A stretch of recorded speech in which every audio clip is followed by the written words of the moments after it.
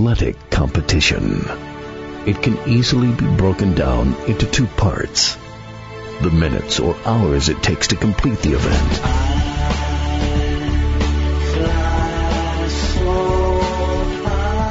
then weeks, months, and years of joy or heartbreak.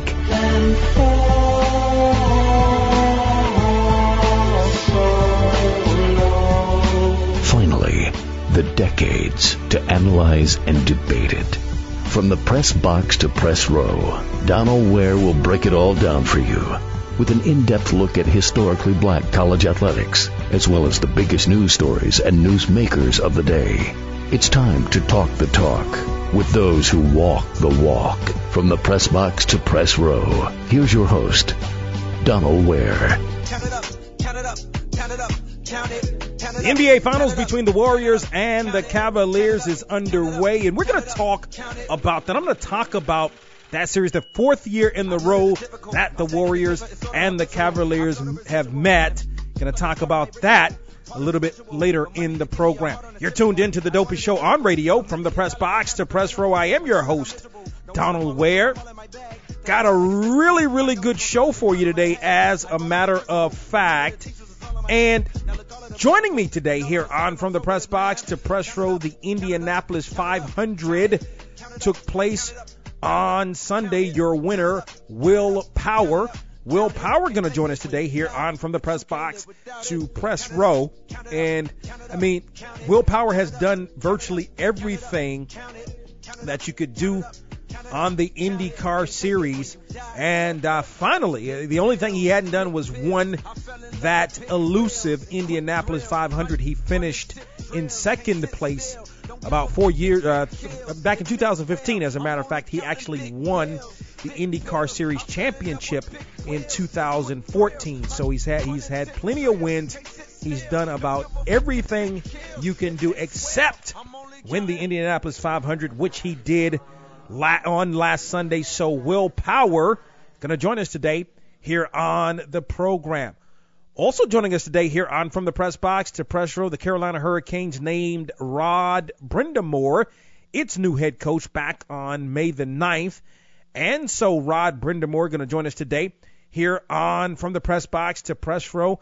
Going to talk with him. I want to get his thoughts on a couple of things. I want to get his thoughts. He's a former player. Matter of fact, played 20 years in the NHL and had a really, really good career and helped the Hurricanes win a Stanley Cup in 2006. The Hurricanes first went to the Stanley Cup in 2002. A lot of success for the Hurricanes early on. This is a franchise that moved from Hartford. They were once known as the Hartford Whalers. Back in the mid-90s, moved from Hartford to the Carolinas. I believe they started out playing at the Greensboro Coliseum until the now what's called the PNC Arena was ready in Raleigh. And so the Hurricanes, if you're not from North Carolina, I think most people think that everything Carolina happens in Charlotte because it is the bigger city. You have the Charlotte Hornets.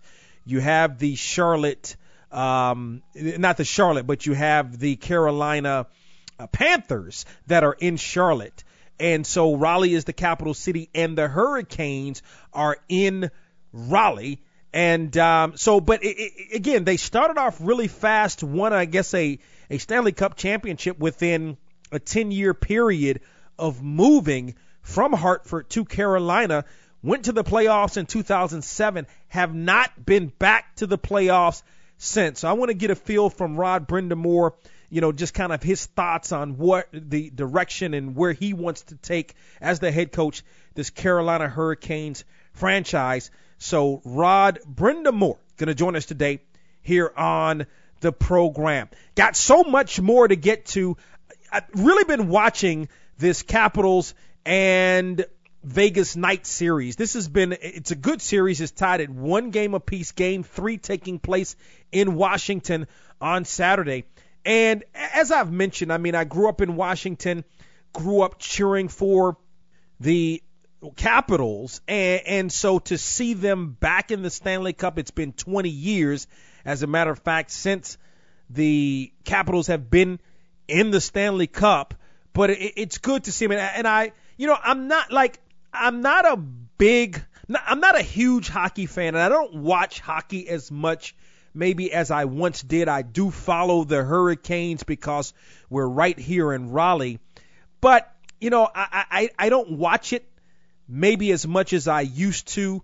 And I tell you what, I watched most of that game on Wednesday. It was a really good game.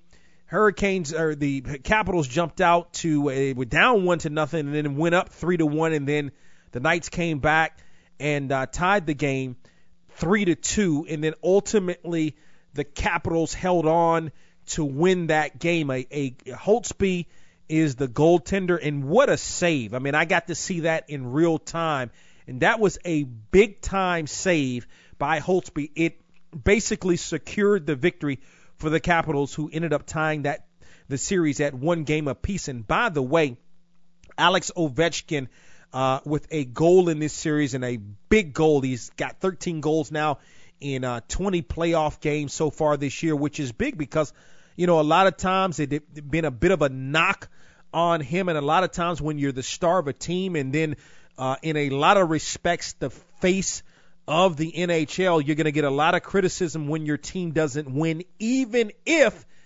you perform. It just comes with the territory.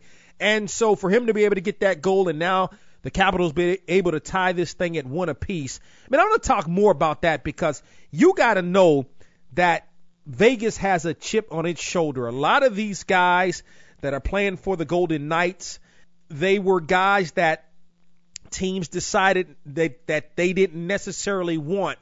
I'm not exactly sure how the NHL does things, but when you have an expansion team, I know in other sports, basically, and I think this is the same thing that happens in the NHL as well, you make available, I don't know how many players, but a certain amount of players from each team in the NHL are made available, and then there's a draft in essence.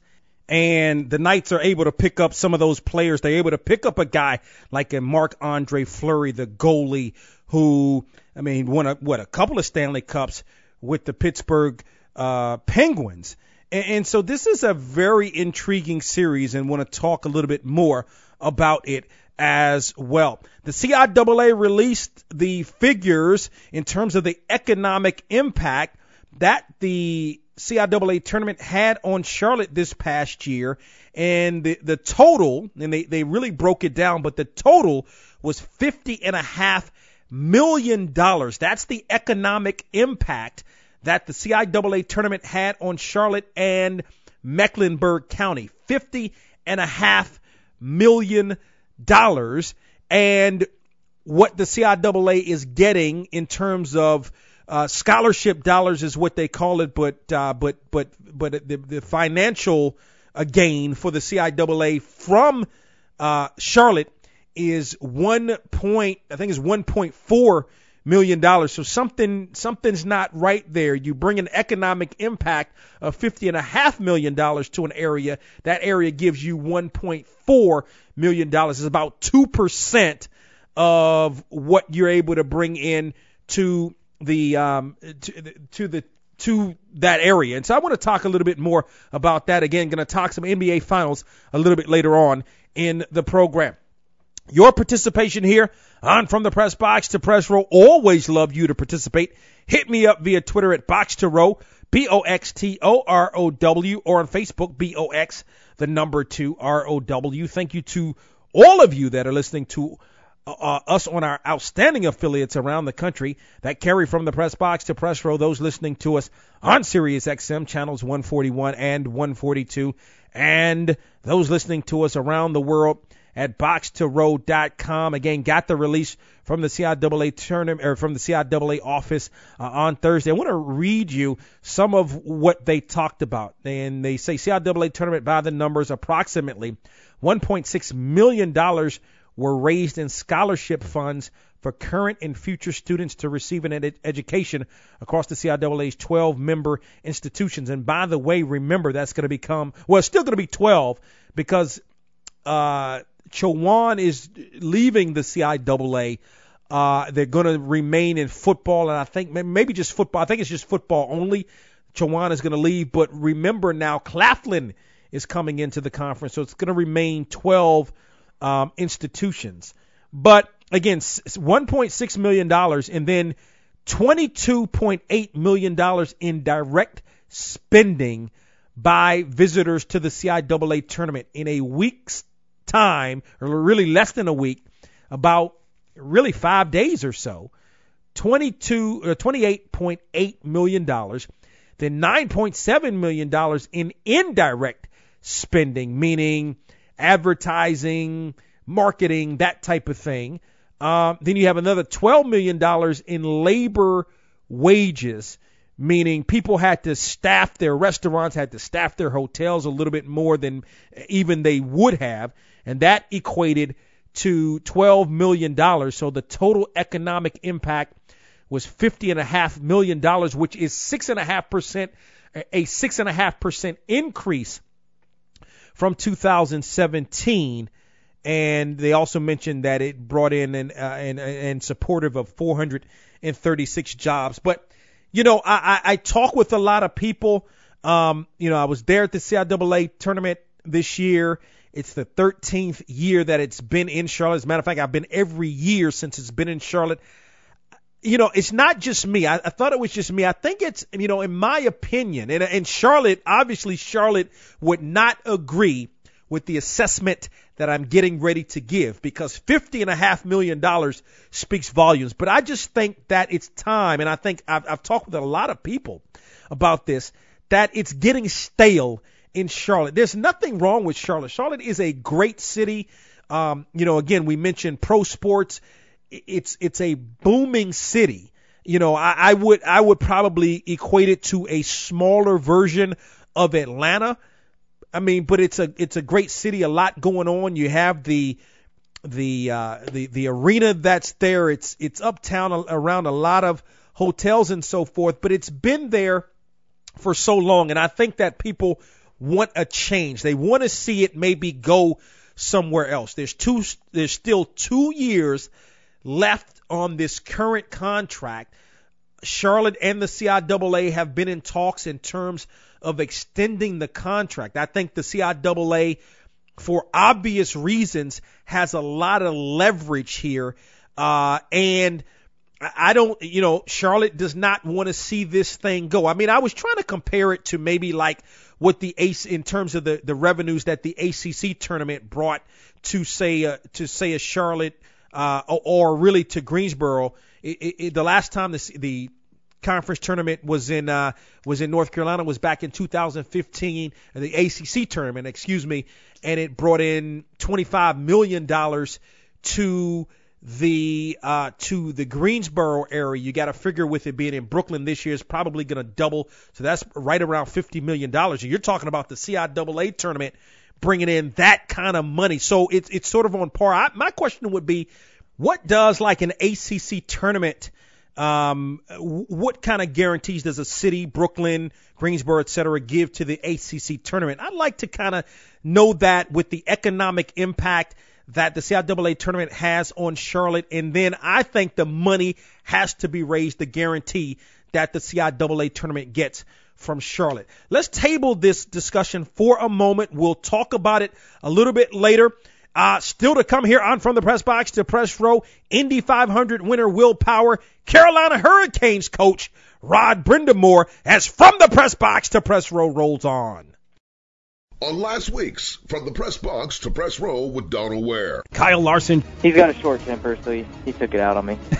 Did y'all kind of squash? I mean, have you all talked since then? Have you kind of squashed that, or is it still kind of out there as everybody just moved on? Yeah, no, I mean, we haven't talked or nothing, but, you know, I don't really feel like we need to. You know, I've got no hard feelings.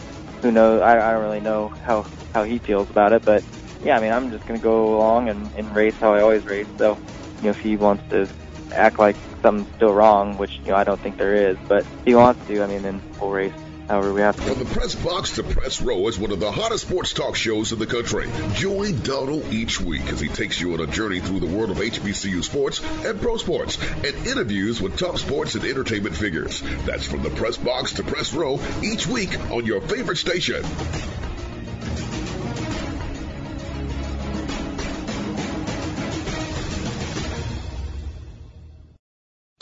You're listening to From the Press Box to Press Row. We track down the names making news in sports from the press box to press row. It's Donald Ware from the press box to press row. Let's continue here on From the Press Box to Press Row. The Indianapolis 500 is in the books, and your winner is Will Power. As a matter of fact, he now has 22 wins on the IndyCar Series, and he was your 2014 champion. As he joins us here on From the Press Box to Press Row, Will, congratulations and welcome to the program. Thanks for having me on. Absolutely. Glad to have you. I know this has been a whirlwind for you. How much are you enjoying sort of this week with this media tour?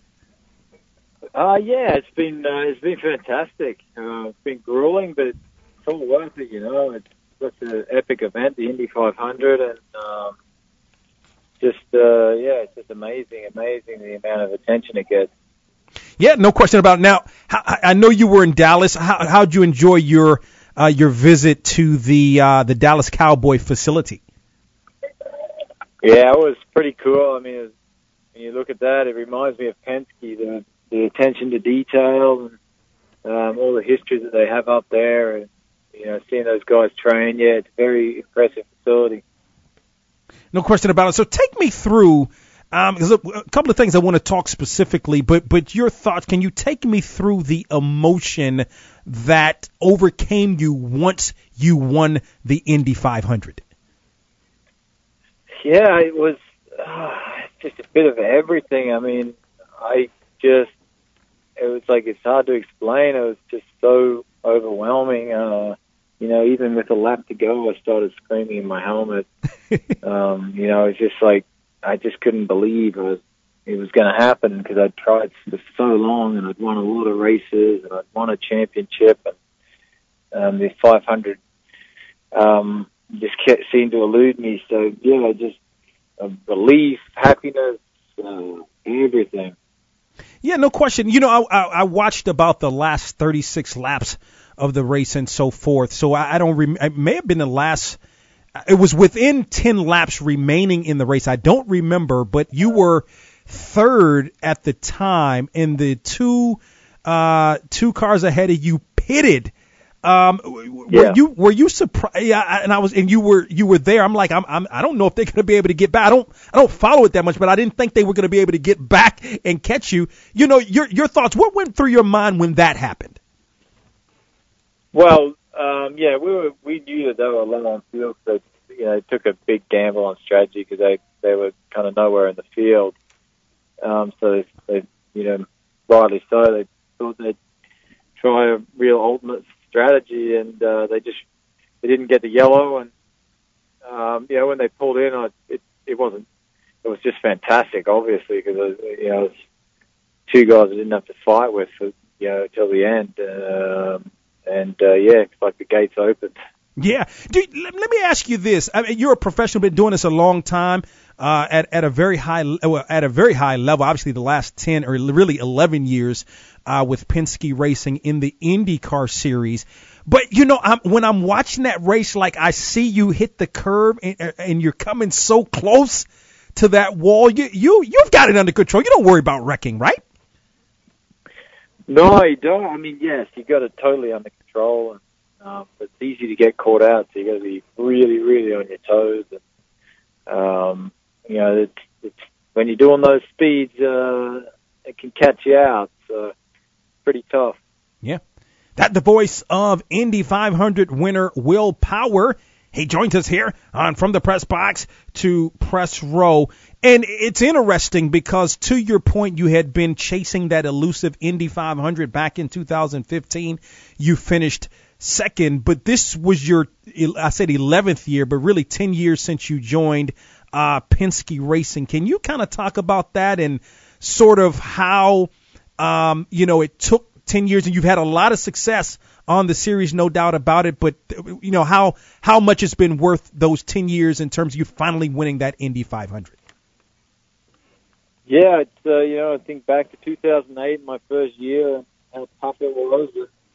Getting signed by Penske, Roger puts so much emphasis on the Indy 500.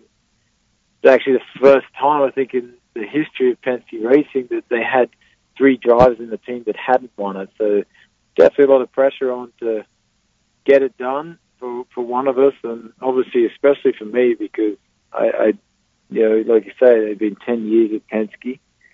It's the last box I need to tick to be a very accomplished driver, and it happened.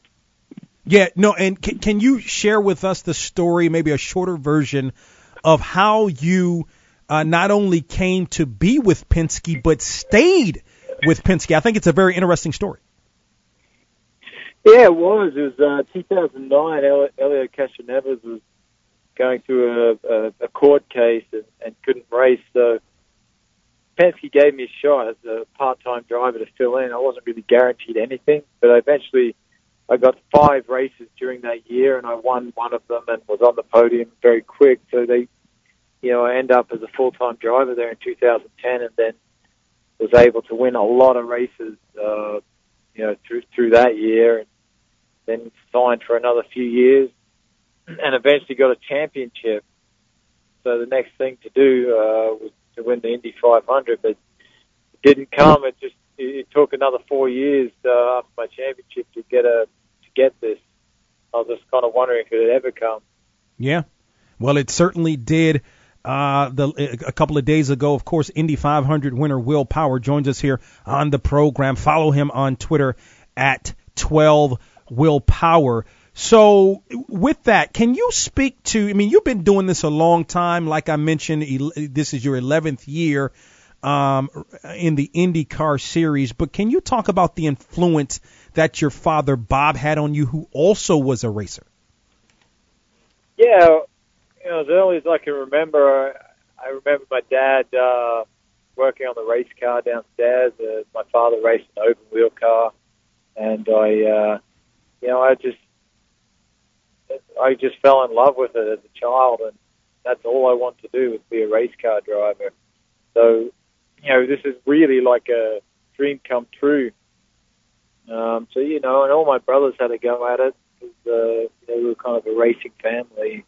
I was the only one that was really determined and want to make it a career, and feel so fortunate to living out my dream, basically. Yeah. I was reading where you and Takuma Sato, who won last year's Indy 500, have a really good relationship. What did he say to you as he congratulated you once you won the Indy 500? We talked in the green room before the race, and I was just saying to him, man, I just said I can't imagine how it felt to win the race in front of that many people.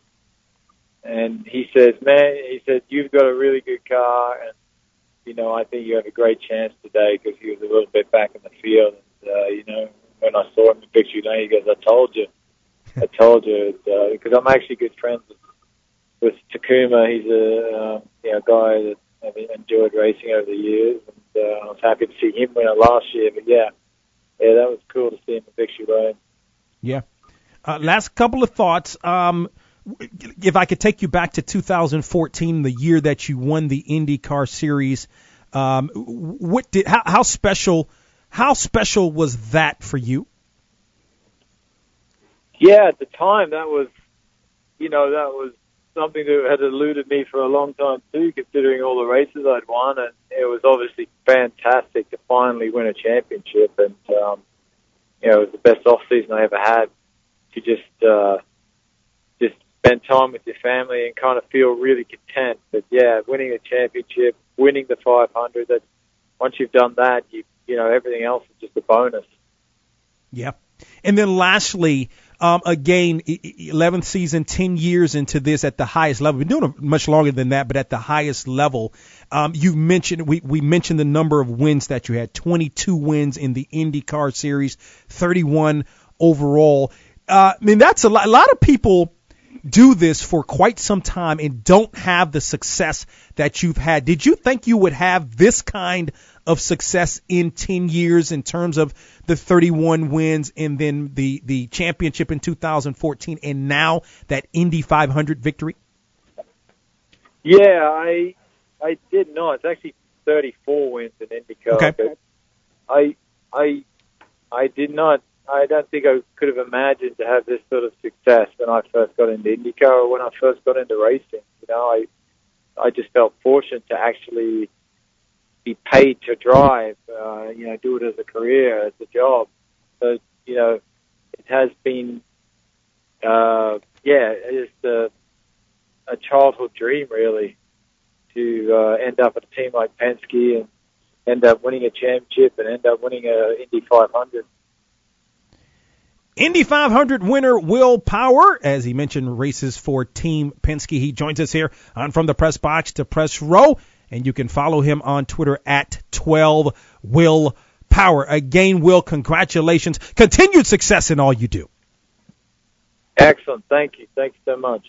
It's a great story for Will Power, who started out very small. He started out as essentially a substitute at Penske Racing, and now has become one of their better drivers, has had a really good career, and has now won the Indianapolis 500. And to win a championship in 2014, now win the biggest race, obviously, in the IndyCar circuit, and then they say the biggest spectacle in all of sports, is huge. Still to come here on From the Press Box to Press Row, going to talk NBA Finals Game 1 in the books. Also want to continue the conversation about the CIAA tournament and Charlotte and the numbers that have come in with respect to the economic impact. Up next here on From the Press Box to Press Row, Carolina Hurricanes head coach Rod Brind'Amour. Let's continue here on From the Press Box to Press Row. Been talking a little hockey, and on the line, as a matter of fact, is a gentleman who is one of the best players in the history of the Carolina Hurricanes. As a matter of fact, he played in the National Hockey League for 20 seasons with St. Louis, Philadelphia, and the Hurricanes, winning a Stanley Cup with Carolina in 2006. On May 9th, he was introduced as the new head coach of the Canes. He's Rod Brind'Amour. He joins us here on From the Press Box to Press Row. Rod, welcome to the program. Thanks, buddy. How's everything going? Everything is going great. How are things going for you so far? You're only, about 3 weeks on the job or so? Yeah, well, it's easy right now, right? We're undefeated, so everything's good.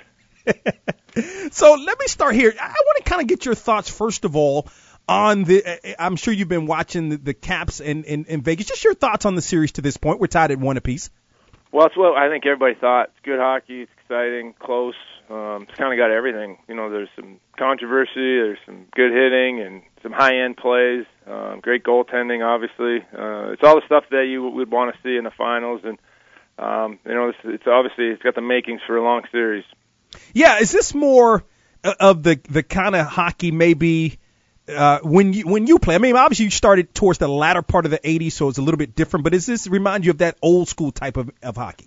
Well, yes and no. I mean, I think it's the skill level is a lot greater, right? The game has gotten so much faster, and the players are so much more talented than they were even 10 years ago, but especially even 20 years ago.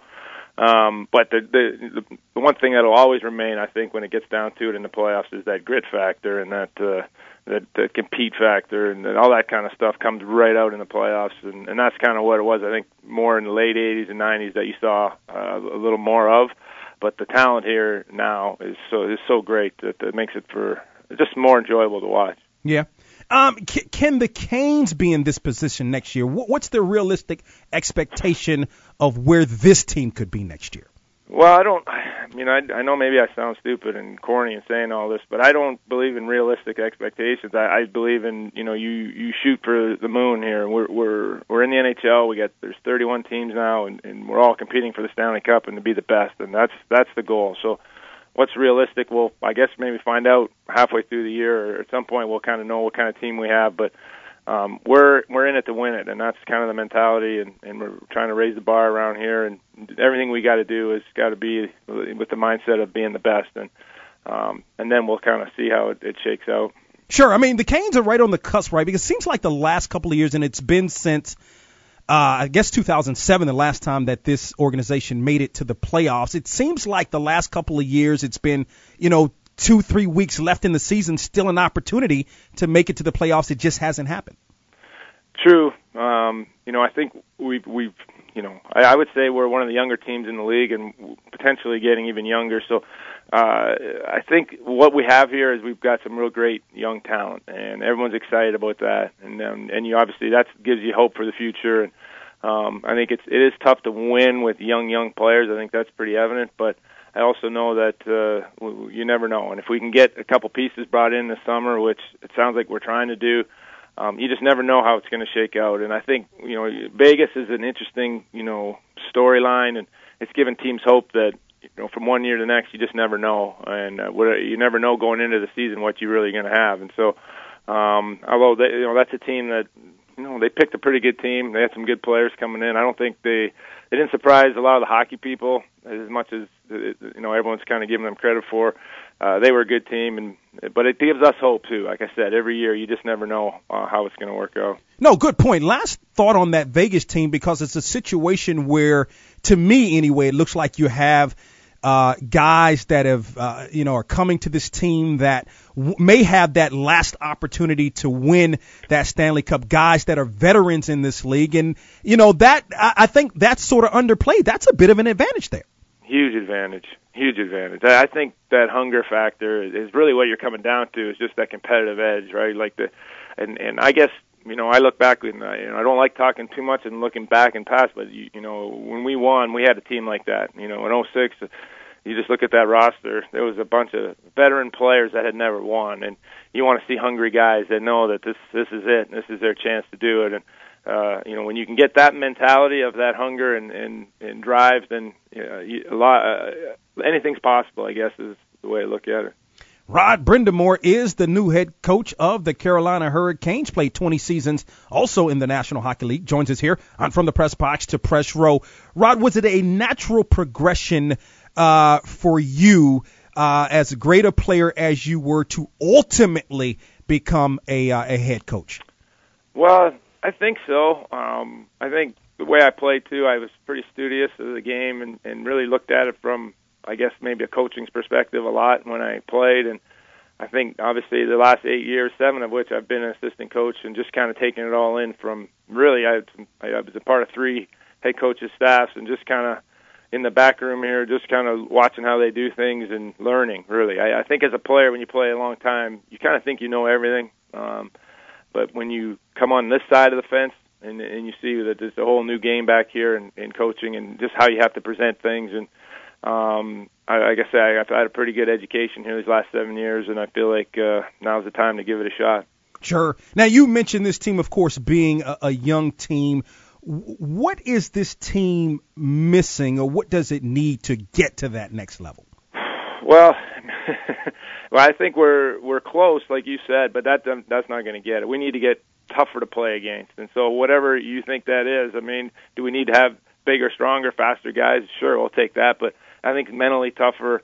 We want teams to have a tough game against us and make it hard for them to play, and that's my job to make sure we get the guys the most out of whoever we get. Management's going to give me the players to use, and then if we can just play hard every night and be consistent, that's what we need. And we have talent. We have some high level, young talent, which will just continue to get better and better the more confident they get. And then we got to fill it in with the other pieces to be tough to play against. That's really what I want to have. If we can accomplish that, will be great. And then we need our goalies to be good. They can't be below average. If they're that, then I don't think anybody would have a chance in this league.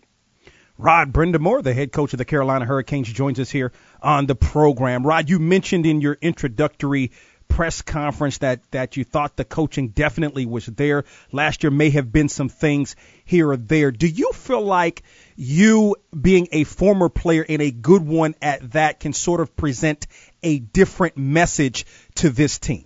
Definitely. That's the whole point. I think being a player, I've sat in that room and I know what every player is thinking in their situation, because I've pretty much been, no matter what, whether they were a top line player or in the middle of the road player, or even at the end I didn't play hardly at all my last year. So I have a pretty good perspective on what they're thinking, and I think that's going to help me moving forward in the message that I try to relay. And I think having been there and done that, I think that's going to just help be a different message for sure.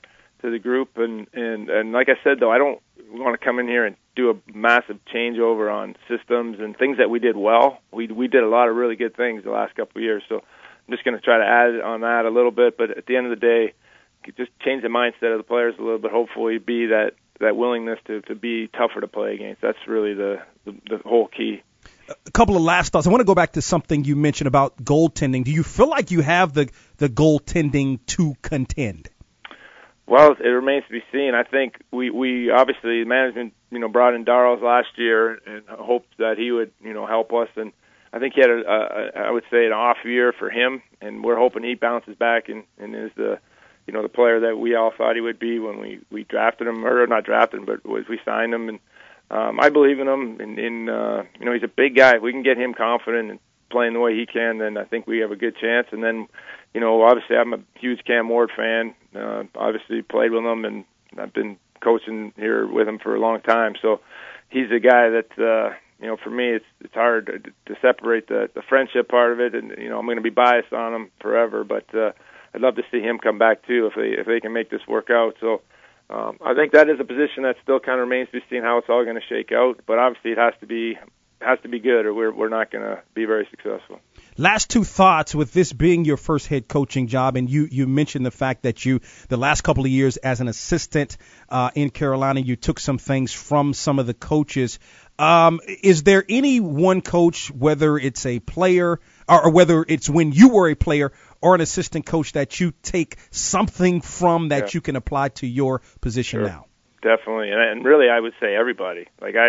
When I look back on my career, I think it was 20 years in the league, really I almost had 17 head coaches. I went through all my, the World Cups and the Olympics and all the World Championships that I played, and then of course the regular season. There's a lot of head coaches that I had, and then obviously now working on the other side of it here, the last 7 years I've been with 3 head coaches, and so each one you take the good and the bad, to be honest with you, and you kind of try to mold what they do and learn from it, and then at the end of the day, you got to be your person. I can't try to be any one of those guys. But to give you a name, obviously everyone loved Peter Laviolette, and he was the guy that won us for us, and the way he handled our group, I thought was incredible. I had a guy in Philadelphia named Paul Holmgren, who I only had him for about 3 months because he got fired. But I loved the way he dealt with things too, just straight, honest approach, and so. Everyone, there's a bunch of list of names, but they all kind of mold and shape who you are and how you're going to approach this.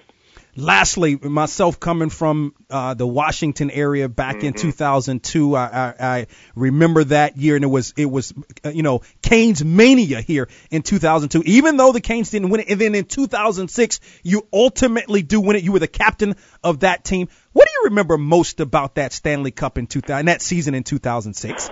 Well, just how that team came together, and if you look back, we were predicted, I think, to finish dead last. So that's why my point is you just never know until you get into it how it's all going to shake out. And that team came together, and obviously the coach did a great job bringing us together, but the goaltending was phenomenal, and it just led to just a snowball effect of positive things going forward that year. And then everybody played their best, and that's the recipe for success for sure.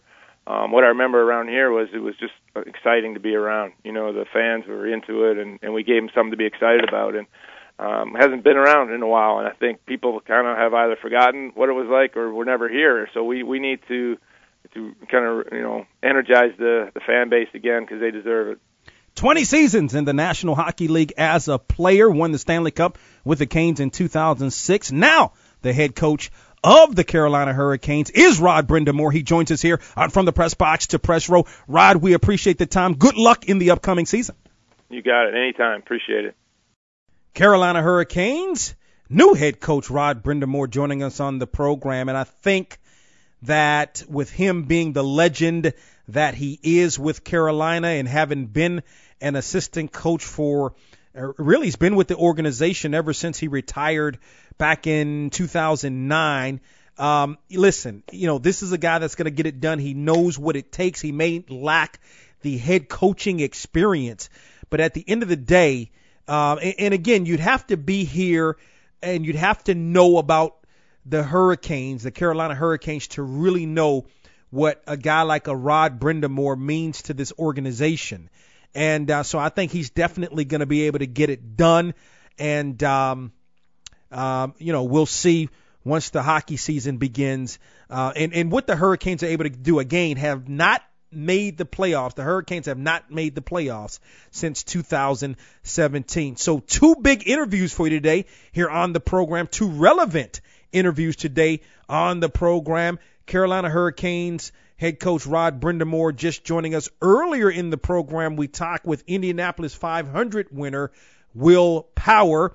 Up next here on From the Press Box to Press Row, talking NBA playoffs and the CIAA tournament. The radio program that's talking sports from New York City to Cali and globally on the World Wide Web.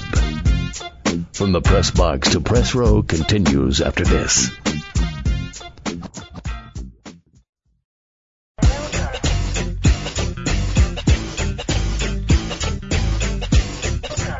It's Donald Ware from the Press Box to Press Row. Time to talk Cavs and Warriors here on From the Press Box to Press Row. Suffice it to say, an interesting game 1 as the Warriors really walk away with that victory. Cleveland didn't have that game in hand, but a couple of boneheaded plays down the stretch, particularly by J.R. Smith. After George Hill missed that free throw, the game was tied at 107 apiece. Smith gets the rebound thinking that the Cavaliers were ahead and tries to run the clock out instead of attacking or getting it in the hands of LeBron James, who actually was wide open. And to me, mistakes happen. Mistakes are going to happen. You're going to forget some things sometime. But I just think in that particular situation that it is absolutely inexcusable for you not to know the situation. As a matter of fact, when George Hill went to the free throw line, Cleveland was down by 1. He hits the first free throw. It ties the game. You got to know what is happening in the game at all times, but particularly at that juncture of the game, that late in the game. You got to know that game is tied. He went in to get that rebound, was able to get it. And instead of them running some kind of play, maybe calling a timeout to run some kind of set with the game tied, he's thinking that the Cavaliers are up. And they ultimately, Cleveland never recovered from that. They never recovered from that. LeBron James, obviously extremely frustrated. He had 51 points. And also to talk about the controversial reversal of the charge call, which, who knows? Cleveland definitely had the momentum at that point. They had the lead when that call was made. Ultimately, when it was reversed, who knows if Cleveland ultimately would have won? Seems like they would have. We'll never know. I thought the J.R. Smith play was bigger than the call, although obviously if they had kept the call like it was, then we may never have gotten to the play by J.R. Smith. But this is where I stand on it. First and foremost, with respect to replay, not only in the NBA, but probably more so in the National Football League, but then in the NBA, but really in all sports. If it's not going to be perfect, not only not necessarily what you see, but the way they go about doing replay, then it needs to be taken out of professional sports, period. I thought that ultimately, after seeing the replay, I think live, I said, no, I thought that was a defensive foul. And then replay showed to me that LeBron James was still moving to try to get in position. But even with that being said, if you're going to check replay to check on one thing to see if he was in the circle, which he clearly wasn't, you can't go to check it to see if something else happened. And I think that was egregious what happened to the Cavaliers in that instance. But you gotta be able to have some help. And he didn't have a lot of help in this game, most notably. And listen, I realize that Kevin Love is coming out of concussion protocol. It was announced on Thursday before the game that he was going to, in fact, play in the game. I get it. I understand, and we can say, okay, well, maybe he wasn't going to have such a great game because he was in the protocol and he's still trying to get himself together. I get all of that, but I'm not willing to give Kevin Love a pass. Yeah, so he had the 21 points in the game, but when it counted the most, in the fourth quarter, in overtime, he was non-existent. And this is what I've been saying. I said this about Kevin Love last year after the finals. I said this in 2016, even though Cleveland ended up winning the championship. In 2015, he was injured, and now he comes out with this start. And again, 21 points is 21 points, but you have to go beyond what you see in the box score and actually having watched that whole game and watching what he was unable to do in the fourth quarter really told me everything that I needed to know. And, J.R. Smith is a guy that has to come play. I've been saying that with respect to Cleveland throughout these playoffs, that J.R. Smith is going to have to be a guy that's going to have to come out and play. He didn't show. Not only did he not show very much, but at the end of the day, he makes a boneheaded play. He's unaware of what's going on this is pro sports at its highest level. Like, this isn't college sports, not high school sports. It's game one of the NBA Finals, and for you not to know that the game is tied with 5 seconds left or whatever time was on the clock, you get the rebound, and for you not to be aware of what is going on in the game, quite frankly, was really inexcusable in that game. Now, the whole deal with Tristan Thompson and what happened towards the end of the game was very, very unfortunate. To me, when I looked at the replay, and again, you can look at something in real time, and the officials thought what he saw was that he saw Tristan Thompson challenge the shot clock was the shot clock was winding down at that time. So really, quite frankly, Shaun Livingston takes that shot. He could have probably let the shot clock expire. The difference between shot clock and game clock was probably about 3 seconds or so. But in that situation, he felt like he needed to kind of take the shot as to not get the shot clock violation. The game was already decided. And Tony Brothers is the official. He called, actually after the shot, he didn't even call a foul. He just threw, because remember, the interesting thing about that is that Livingston took the shot. So once he took the shot before the shot clock went off, the ball hit the rim. So the play still played on. You just play on.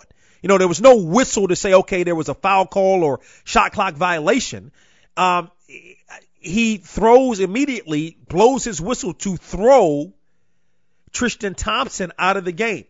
Thompson's obviously very, very emotional, as he can tend to be, and lets the emotions get the best of him as Draymond Green comes over and starts clapping and so forth. He throws the ball at shoves the ball in Draymond Green's face, and a little skirmish kind of broke out, and ultimately Thompson was tossed from the game. That was unfortunate. I think that while Thompson definitely was wrong and the events happened as they did, it played out the way that it did play out, I don't think it should have ever come down to that, because I don't think that Tristan Thompson should have ultimately been ejected from that game. He challenged the shot. It didn't look like he threw an elbow. It was definitely a hard challenge. He took exception wrongfully, I might add, to the fact that the shot was taken by Livingston. But again, the shot clock was winding down. So, the way that the game ended was sort of ugly. But listen, this is a Cleveland team that can never be counted out when LeBron James is in the game. And I just thought that, that game could have gone either way. Both teams really battled, and ultimately Cleveland never recovered from George Hill missing the free throw, but then also, and if you could say 1A and then 1B, J.R. Smith not being aware of what was going on in the ball game. So, I think that Cleveland comes back. They're going to play well. Whether they win this game, I don't know. I don't think that. I think ultimately Golden State wins game 2 on Sunday in Oakland. I mean, it's just a tough place to play, a place where Golden State does not lose a whole lot. And it's just going to be a tough uphill battle. I think obviously that I already thought that the Warriors would win the series. I just don't think that people gave the credit. It's like we're in the moment and LeBron James is doing all of these really great things, and maybe because he doesn't have the supporting cast, you count the whole team out, but I would never count LeBron James out. And as far as the confrontation between LeBron James and Steph Curry, we saw that, was it last year or a couple of years ago where similarly, because remember, it was the latter part of the game. It pretty much was sealed up by Golden State, on Thursday, and LeBron James blocks Steph Curry's shot. And then he looks at him. I mean, the game was already over at that point. The two got words going. LeBron pushes Steph a little bit. I think, there's some animosity there. No question about it. I think that LeBron probably thinks that one of those, the year that Steph actually won the MVP award unanimously, which was 2016, probably shouldn't have won it, and maybe in 15, LeBron thought he should have won it. I still think that there's a lack of true respect by LeBron for Steph. And then for Steph, it seems to me like he feels like, even though he's won a couple of championships and so forth, he's not at that standard of where LeBron is. So there's still some animosity between those two, but hey, you got two of the best players playing, and Steph Curry definitely came to play. There's been a knock on him that he hasn't come to play in the finals. Well, he certainly came to play on Thursday, as he had 29 points in the ball game. I mean, it was a balanced scoring, even though Klay Thompson got hurt early, 24 points by him. Durant had 26 points in the game. It was a really, really good game. Got to get ready to run here on From the Press Box to Press Row. Thank you to Will Power for joining us. Also to Rod Brindamore for joining us on the program. For more information on From the Press Box to Press Row, log on to our website at boxtorow.com. Also follow us on Twitter and friend us on Facebook. And always remember to support those that support you. From the Press Box to Press Row is presented by DW Communications. You pull to the waistline when your waist rhymes. Search got a flow when it comes to fat beats and bass lines. I heard the rumors and the fables. Remove them like the tumors on tables. Rumors for the willing